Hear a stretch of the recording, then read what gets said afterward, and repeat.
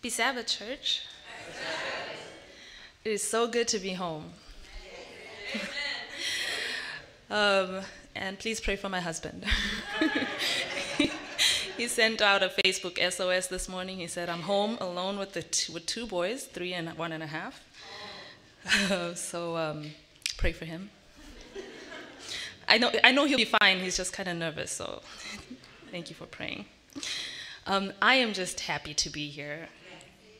It's been 2 years since we moved to Maryland, and we miss Michigan so much, except for the polar vortex. I was saying that was the first time that we decided to not. The building in the Sabbath School department, and we have some super exciting things coming down the pipeline. That's not why I was invited here, so I'll try not to go on and on about it, but we have a new Bible study curriculum coming out that is geared for those who want to get more in-depth into Bible study. It takes you through an experience of studying the Word for yourself and gleaning insights from the Bible. We're really excited about what it could potentially do for churches, for your Sabbath schools, for your Bible study experience. We're super stoked. So that'll be coming soon. Okay. But that's not why I'm here. I'm here because my home church family invited me to come back and celebrate this International Sabbath with you all. So I think we're gonna just get into the Bible. Is that all right? I didn't give anyone any PowerPoints, so if you have your Bible, we're going to do a little bit of reading. It's a familiar story, so we're going to read a little bit, and you're familiar with the whole story, so I think we'll be okay without any slides. But let's have a word of prayer to start. Loving Father, we're thankful that we have the opportunity and the privilege to come here and praise our Jesus. Lord, we pray that you would take out of the way the things that could distract us from focusing on your word. And Father, that the Holy Spirit would be in our midst to be our teacher, to be the one who helps us to understand what Scripture has to say to us. Would you know that I have nothing worthwhile to say, but I trust that if you could speak through a rock, potentially, if you could speak through a donkey, and you did, that surely you could speak through me. So bless us with your word. In your name we pray, amen. Turn with me to Luke chapter 1. Luke chapter 1. It's not Christmas time, but I read a quote that says the story of Bethlehem and the birth of Christ is an exhaustless theme. That is, we can keep coming back to it again and again, and we haven't begun to scratch the surface with what we can glean from that story. So as I was thinking about how do we talk about this concept of rejoicing at the notion of the second coming of Jesus. Lo, he comes, let us rejoice. The thing that came to my mind is maybe we can look at the Bible and see the people who rejoiced when he came the first time. And maybe there are some things we can glean from doing that. So that's what we're going to do. We're going to look at 6 characters or groups of people in the Bible who rejoiced or had a positive response to the first coming of Jesus. A couple of months ago, my eldest son, who is now 3, was 2 at the time, started to understand when I'll talk about heaven. So I said, son, Jesus is coming soon. Amen. The first questions he asked was, is he coming in a plane? I was like, Jesus doesn't need a plane. He's just he can fly, which is like mind-boggling, right? Super exciting for a little boy. And then we were having worship one day, and he was looking at the picture of Jesus coming back. And he's like, Mama, Jesus is coming back, coming soon. I was like, yes, he is. Why? I said, Jesus is coming to take us to heaven. And I said this with so much excitement.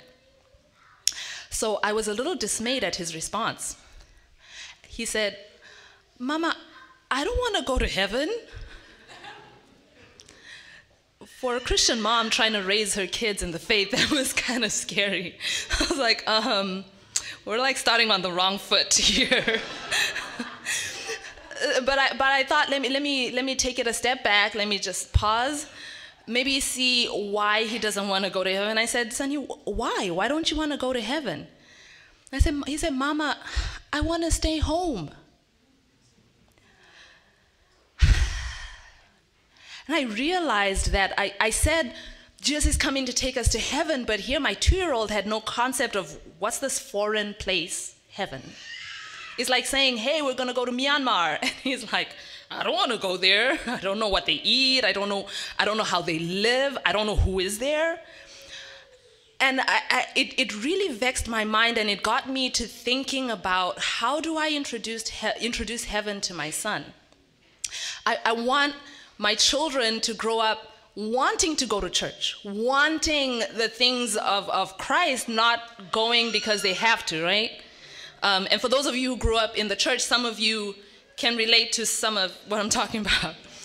And so I started pondering and I started praying. I said, Lord, help me to introduce this concept of going to heaven in the right way. And the first thing the Lord laid on my heart was, he's not gonna want to go to heaven unless he wants to be with the people who are going to be there. So I started telling him how, when we go to heaven, all of us are going to go. Mama, Tatai, your little brother's going to be there, your grandparents, Lola and Lolo, and we're all going to be in heaven. It's going to be great. Your friends from church. And the most important person who will be there is Jesus. Do you want to be with Jesus? And he said, no. No. I'm not doing well as a parent right now. It's like parent confessions. Right? And for us to want to go to heaven, to be with Jesus, I need to want to be with Jesus. It's so simple, right? Like, because the most important thing when we get to heaven is to be in eternity with God. And if I don't want to be with God, then, it kind of loses its value. Luke chapter 1. This is after the angel had announced, after Elizabeth had conceived. So this is in the 6th month, in verse 26 of Luke chapter 1. It's in the 6th month of Elizabeth's pregnancy. It says, and in the 6th month, the angel Gabriel was sent from God unto a city of Galilee named Nazareth, to a virgin espoused to a man whose name was Joseph, of the house of David, and the virgin's name was Mary. Mary is this young woman. She is a young woman who is engaged to be married. Those of you who have been married and remember what that experience was like of looking forward to your wedding. For most young women, you're thinking, whether it's you're excited about the celebration, you're excited about the dress, you're excited about starting a new life, this notion of expectation. And that's where Mary was. She was young and got your whole future ahead of you. Now, the news that Gabriel brought to her, yes, it's good news. But let's humanize Mary for once, right? Mary's like super awesome, mother of Jesus, but let's try and put ourselves in Mary's shoes. You're a young woman, and you've got your whole life ahead of you. Comes an angel from heaven and tells you that you are gonna be pregnant out of wedlock. And ain't nobody gonna believe your story. Right? Virgin birth. Yeah, okay. What does that do to your hopes, your dreams, your aspirations for yourself, for your future, your vision of who you were supposed to be? And I'm not saying Mary felt negative about it, but I'm saying that sometimes the good news about Jesus coming kind of disrupts our reality. Sometimes the good news of Jesus coming may lead to a life that we had not anticipated, the social stigma that comes with being a woman pregnant out of wedlock. Where I come from, girls commit suicide before they would tell their parents that that happened. Where I come from, I remember when I was a teenager, I asked my mom, I said, "Mommy, what would you do if I told you that I was pregnant out of wedlock?" And she kind of got scared. She was like, kind of like, "Are you trying to tell me something?" Which I wasn't. But the reason I brought it up was because a friend of mine was pregnant out of wedlock and trying to figure out what to do. And I knew, like, she was nervous to tell her parents because they would disown her. The weird thing was, her parents knew that she wasn't exactly living the straight and narrow, if you know what I mean. But that wasn't the problem that they had. The problem was, I mean, if you're not living the straight and narrow and, you know, your stuff is kind of under wraps, you can still present like a decent face at church. But once she gets pregnant, and I asked my mom, like, oh, the baby isn't the problem is how you were living to get there, right? But here's Mary, she didn't do anything wrong, but her life is about to completely change. Sometimes when the good news about Jesus comes, sometimes living a life in expectation of the coming of Christ can lead to being viewed in a way that we would not appreciate, that we would not prefer. And sometimes, maybe this happens more with young people. I know I'm getting on the older side of the spectrum, but I'm like right at the border. You know, the cutoff is like 35. I'm like right there. Okay? So I'm still a young person. Sometimes as young people,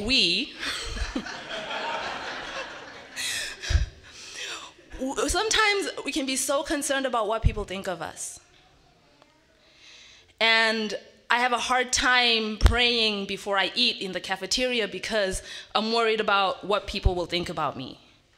Or I have a hard time, you know, for the older young people, I have a hard time in my workplace acting a certain way or saying certain, I can't even say the word Sabbath, right? So what did you do this weekend? Oh, on the Saturday, I went to church. You know, because I don't want people to think I'm weird. And sometimes we can get so concerned about the social stigma that being a witness for Jesus and that he is coming soon can be an inconvenience. Are you following what I'm saying, church? Let's go to the next story, Matthew chapter 1.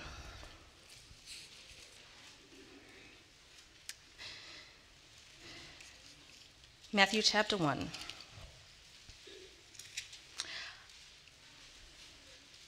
Verse 19. She will recap in verse 18. Now the birth of Jesus Christ was on this wise. When, as his mother Mary was espoused to Joseph, before they came together, she was found with child of the Holy Ghost. Then Joseph, her husband, being a just man and not willing to make her a public example, was minded to put her away privily. While he thought on these things, the angel of the Lord appeared to him in a dream. Now, here's Joseph. He's a good guy. He's a very good guy. He's the kind of guy who, even though Mary has this incredible, as in hard to believe story, he still is concerned about her welfare. And he's thinking about the best solution that would protect her as well. Like, he's a really good guy. Now an angel comes to him and tells him, Joseph, the instruction from the Lord is that you marry this woman. I think men's brains and women's brains generally work differently. At least my husband's and mine work very differently. And I remember my wedding day. I was walking out there thinking like, oh, this is so awesome. This is so beautiful. It was in Israel and Judy's backyard. And it was perfect lighting for the cameras. And like, that's what I was thinking about. I'm like, oh, I'm going to look gorgeous in my pictures. And like, you know, those are the kind of thoughts that were in my mind. And you know what my husband was thinking about? And he was standing there looking all solemn. He was thinking, all right, man, this is for real. Like, I'm going to have a wife. I'm going to be responsible for taking care of this woman.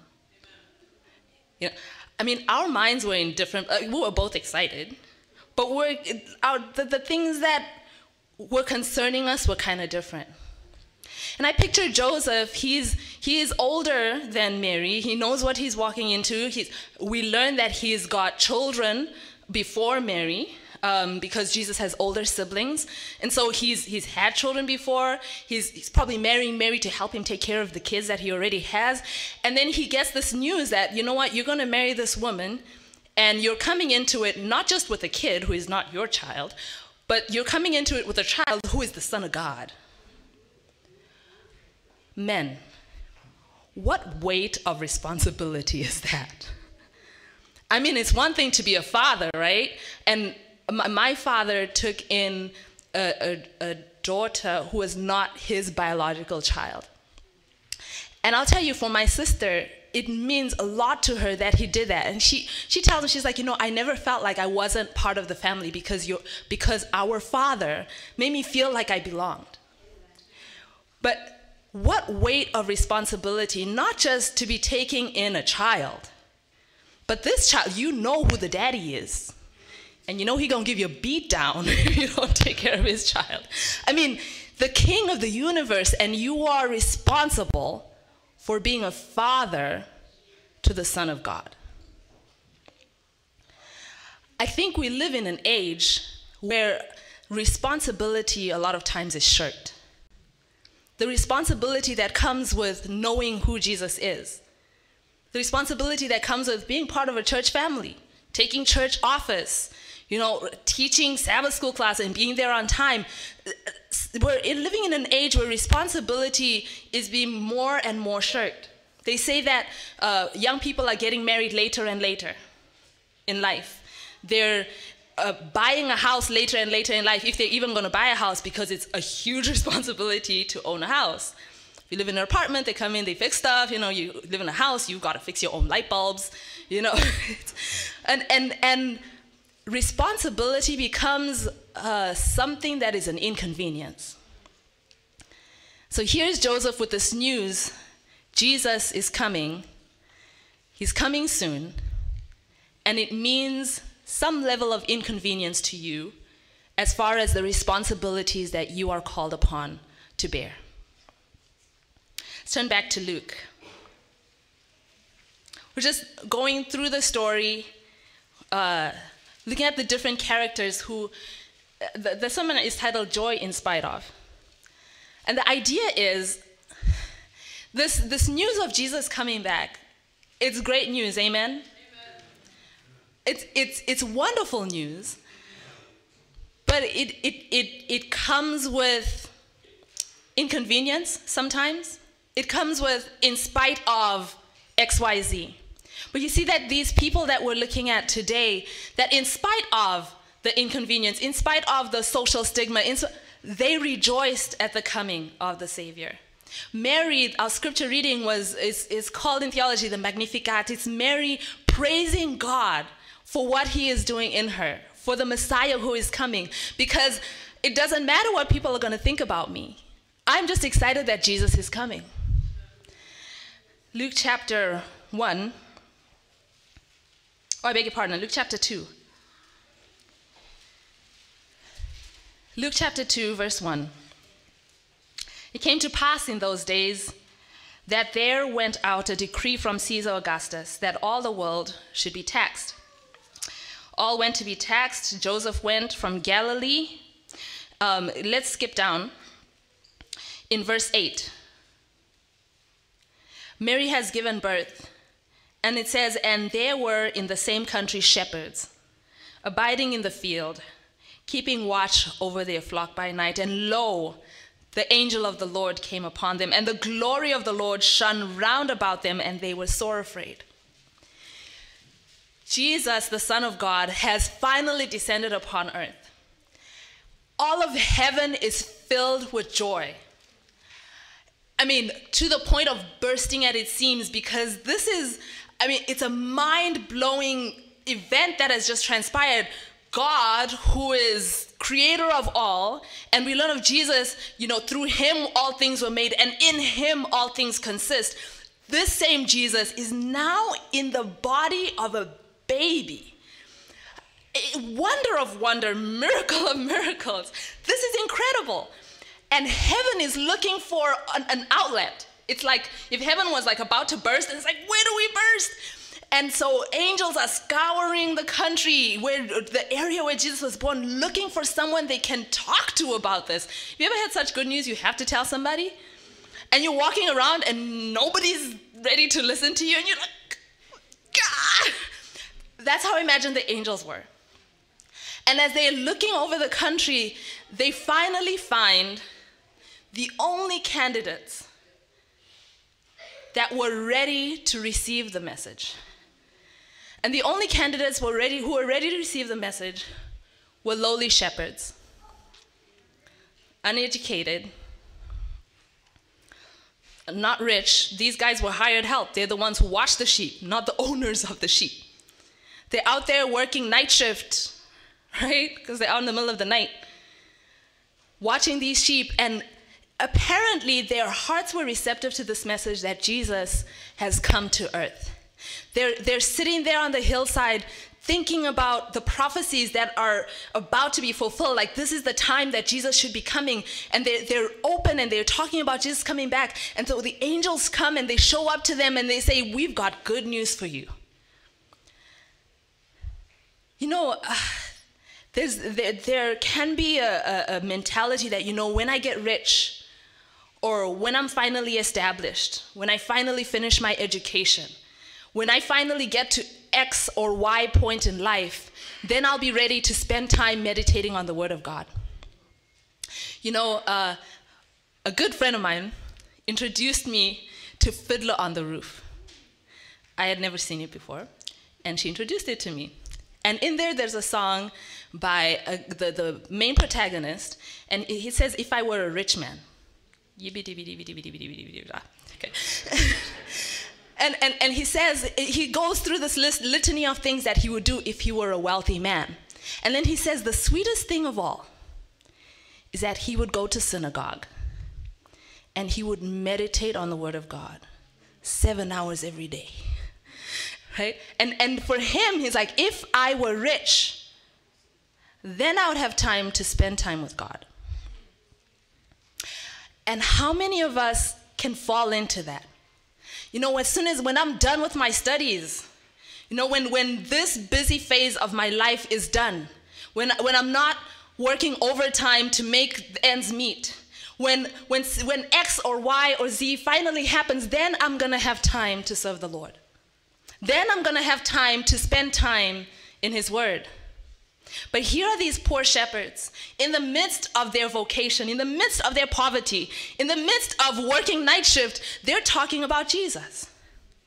They're anticipating the coming of Jesus such that when heaven needs somebody to share this great news with, they're the only people ready to listen.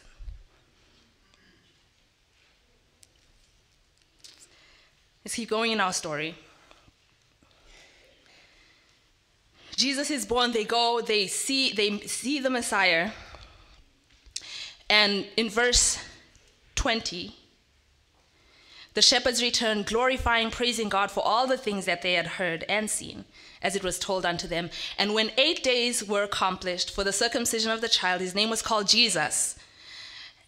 And verse 22, when the days of her purification according to the law of Moses were accomplished, they brought him to Jerusalem to present him to the Lord. And here it is in verse 25. Behold, there was a man in Jerusalem whose name was Simeon. And the same man was just and devout, waiting for the consolation of Israel, and the Holy Ghost was upon him. Simeon lived in the city of Jerusalem. Jerusalem was like the capital, right? He lived in the big city. And in spite of living in the city, where all these distractions are all around him, the place where, you know, politics is happening, you know, and people are vying for positions, and people are discussing whether Rome should be in charge or how do they take over. This is the place where this was the Lansing of Michigan. This is where the conference headquarters were, right? And this is where you're watching to see who's going to be the next president and who's going to take this position. This is the stuff that was happening around him, but Simeon didn't get caught up in that stuff. He wasn't going to church to see who would hold what position, right? He wasn't going to work and having his mind so engrossed in the world and in the things that were surrounding him, in the distractions that were around him. Simeon, it says he was a devout man. He was a devout man living in a city. Now look, city life has its perils. Look at Lot. Lost his family, city living. But here's a man living in a city with all the distractions that come with it, and he was a devout man. Now, nowadays, it doesn't even mean living in the city. You could be living in this countryside and have all the distractions of the city in your bathroom. It's with this guy. And we take it everywhere. I mean, I was on the flight here, half of the plane was older people on the older end of the spectrum. And I was surprised that everybody was on their device. I mean, everybody. There's nobody I sat next to who said hi to me or who I could get a word in edgewise to say hi, which I'm kind of introverted, so I didn't really mind. But I was kind of like, aren't we supposed to at least say hi? But because as soon as I got on the plane, they were sitting there with their device open, their stuff in their ears, and it's kind of like, leave me alone, And I was like, you don't have to be a, quote, young person to be distracted by all this stuff. I think the guy on my flight from Detroit to Lansing, he was playing, I think it's called Candy Crush. It's the one with bright colors and, yeah, and I was like, isn't that like a kid game? I mean, he was into it. The distractions that surround us, the distractions that it's like we're afraid to be alone with our thoughts. We're afraid of the silence. We're afraid of the quiet. We're afraid of what will happen if we allowed our minds to think through what's happening around us, what's happening in our own hearts. And if the devil can keep us so distracted by stuff, sometimes it's really good stuff too. Like we only watch good YouTube videos, but it's one after the other after the other. And before you know it, we've had no time for reflection, no time for Jesus. Yet Simeon, living in the midst of a city of distractions, he was a devout man. The Bible goes on to tell us about somebody else who was devout, because Simeon comes in and he sees Jesus, and all of the priests didn't recognize Jesus, but the Holy Spirit led him to recognize the Savior. In verse 36, we're still in Luke chapter 2, verse 36. It says, and there was one, Anna, a prophetess, the daughter of Phanuel of the tribe of Aser. She was of great age. She had lived with her husband 7 years from her virginity.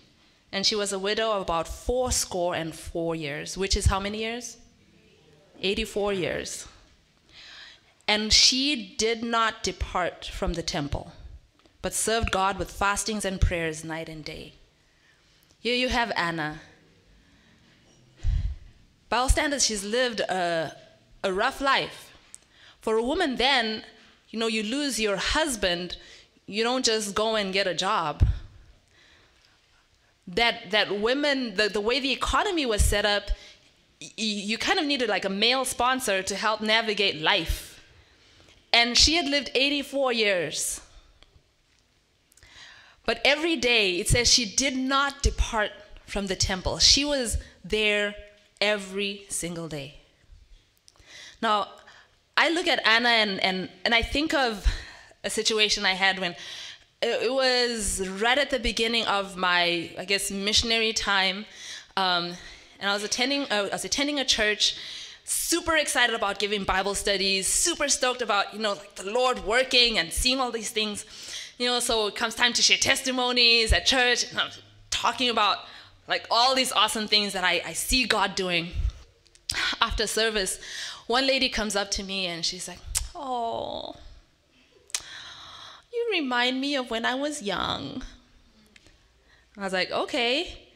It's like, "I used to work for the Lord. I was so on fire. Yeah, you should do that while you're young because it'll go away."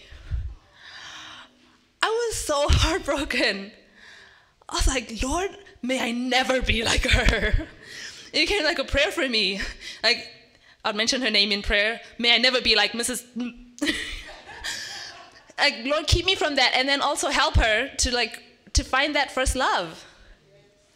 Because after 84 years, it says that Anna was coming every single day. 84 years after losing her husband, she was still coming faithfully and departed not from the synagogue, from the temple. Now, this, you know what I love about this is here's Anna, she's old. Simeon, same thing. Simeon, after he held Jesus and pronounced that blessing, he said, "Lord, now I may die content because I have seen the Messiah." Like he was like, just let me live that long. So this brother was old, right? Simeon is old, Anna's old, but they still have this fire in their bones. And I remember as a younger young person, I remember when I was considering giving my life to Jesus. I was like 9 or 10, and I was really scared because I looked at old people in church, and I was like, "God, will I make it?" Like, can I be like that old and still love Jesus like with all my heart? And here is a biblical example of that. And I believe we have those examples in our lives. Like you look at them and you're like, man, like gray hairs and everything, and they're praising Jesus. And the lesson I get from Simeon, from Anna, doesn't matter your age. Doesn't matter, I've been in the church so long. And here's Anna, she was surrounded, she was in the temple every day. She saw the corruption that was there. Did she not see it? She saw it.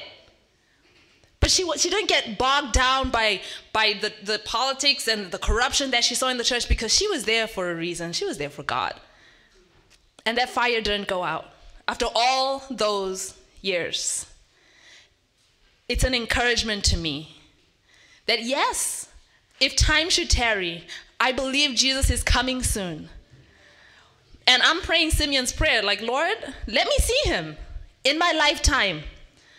But if time were to tarry, that Jesus can give me the strength to be as excited about Jesus then as when I began my journey with him, actually to be more excited." How many was that? Mary, Joseph, the shepherds, Simeon, Anna. We're on the last one. Okay. Let's turn back to Matthew.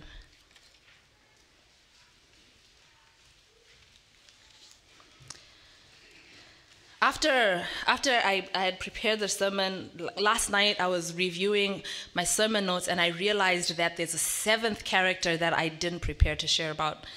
So I was like, and when I was preparing, I was like, 6, man, it'd be awesome if it was 7, because 7 is complete.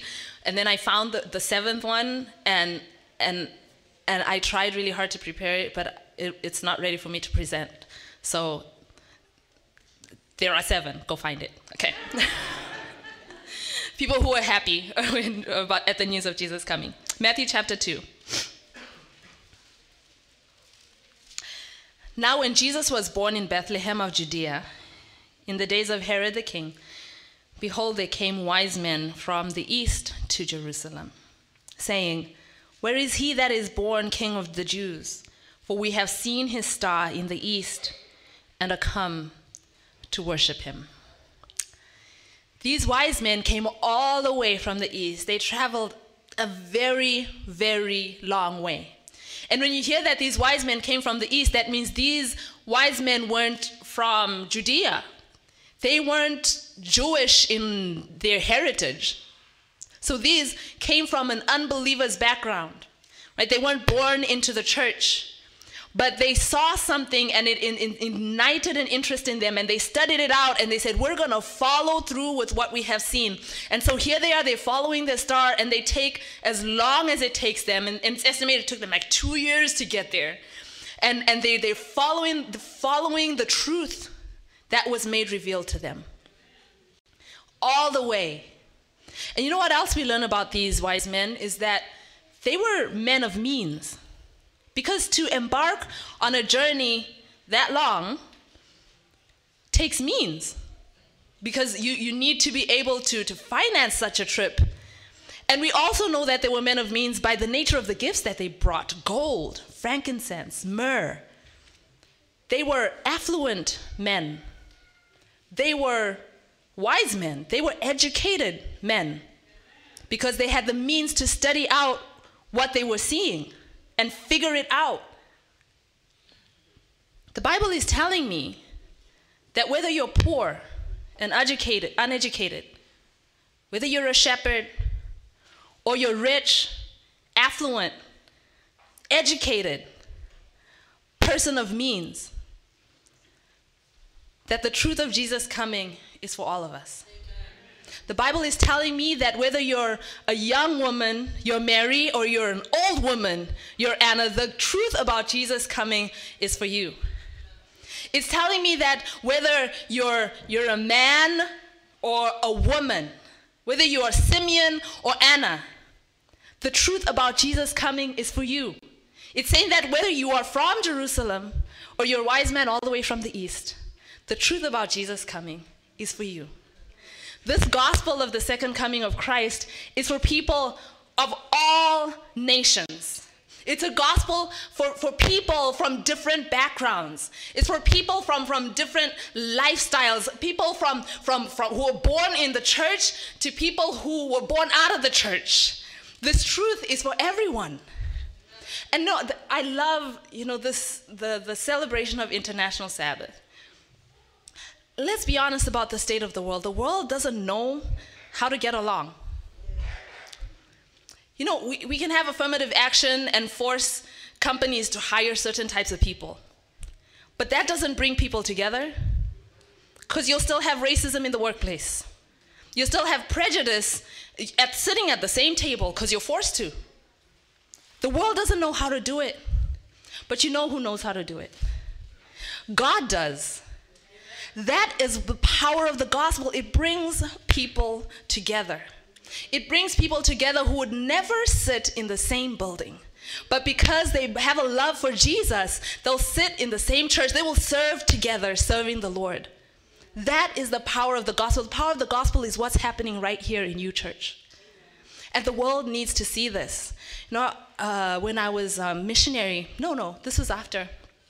I was working for campus, and I had to send a huge shipment of books. Some people had bought some books, and it was boxes and boxes. So I asked a friend of mine to help me, and she happened to have a couple of friends visiting with her, so she brought them along, and they happened to be guys, so they would carry the books.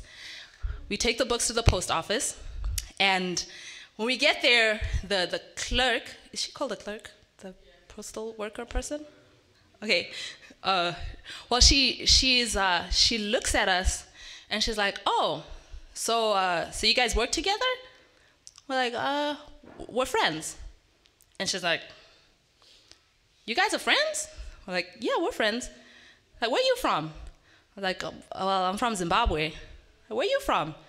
Like, "Well, I'm Korean, but I grew up in Maryland." Did I make her sound ditzy? It's not ditzy, it's just like she has a higher pitched voice than me. And so she asked, the other person, "Where are you from?" He's like, "Well, I'm Korean too. I grew up in Berrien Springs." I was like, "Where are you from?" He's like, "Well," he's like, "I'm from Maryland." And she's like, "No." He's like, "Well, my parents are Indian." and she looked at us and she said, "So all y'all are friends?" And we're like, "Yeah." She's like, "Where do you know each other from?" It's like, "Well, I guess we met at church, through church, And she was like, this is crazy. So you guys come from like completely different backgrounds and you're friends. Yes. Praise the Lord. I mean, I have many stories like that. Like we went, when I was a missionary, we went on mission trip. We drove down to Maryland to see the GC and like do ministry down there. And as we were on our way back, we stopped at not IHOP, what's the other breakfast one? Pancake House. It was a pancake house. Yeah.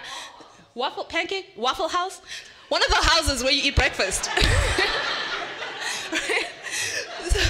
So we stopped there to eat, and I mean, we were 2 vanfuls, so as many as that could be, right? So we're sitting there having breakfast, and as we were leaving, several people stopped several people in our group, and they're like, "Who are you guys?"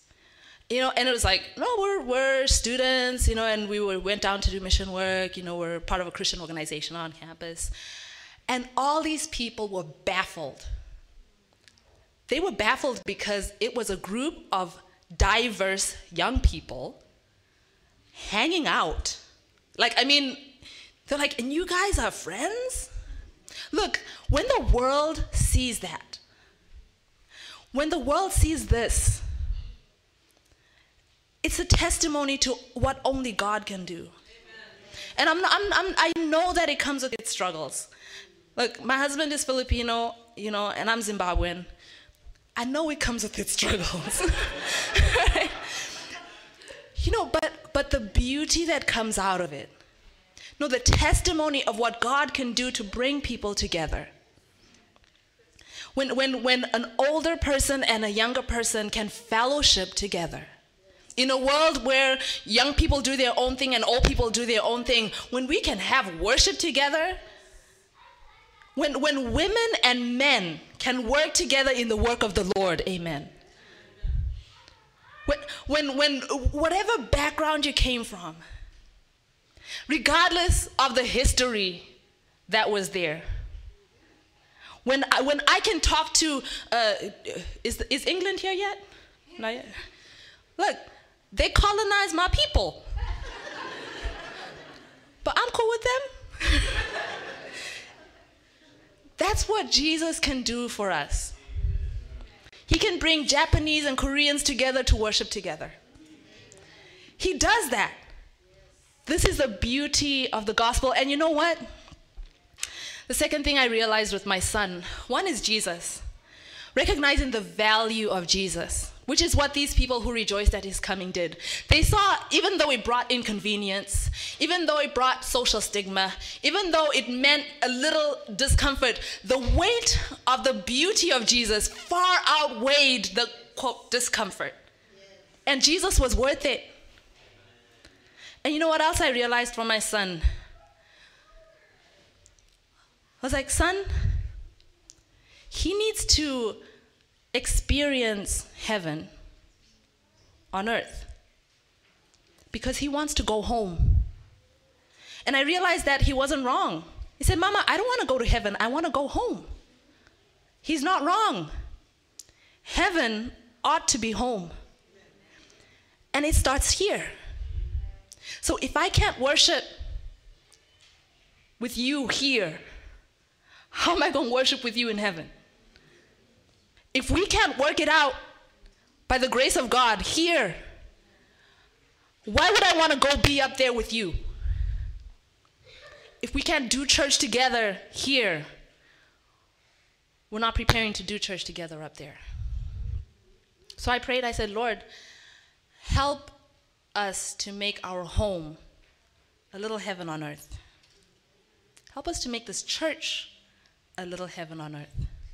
In spite of the challenges, through the sanctifying grace of Jesus, give us the strength to make this a taste of heaven. Then when I asked my son, we have made progress.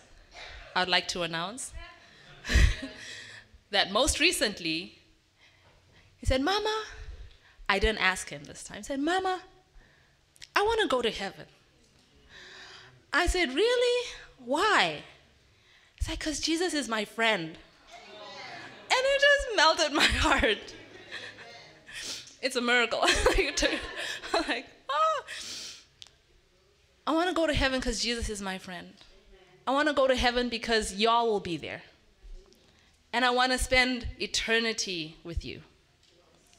This is the beauty that we celebrate today on International Sabbath. The gift of unifying love through the power of Jesus Christ. May God add a blessing to the reading of his word.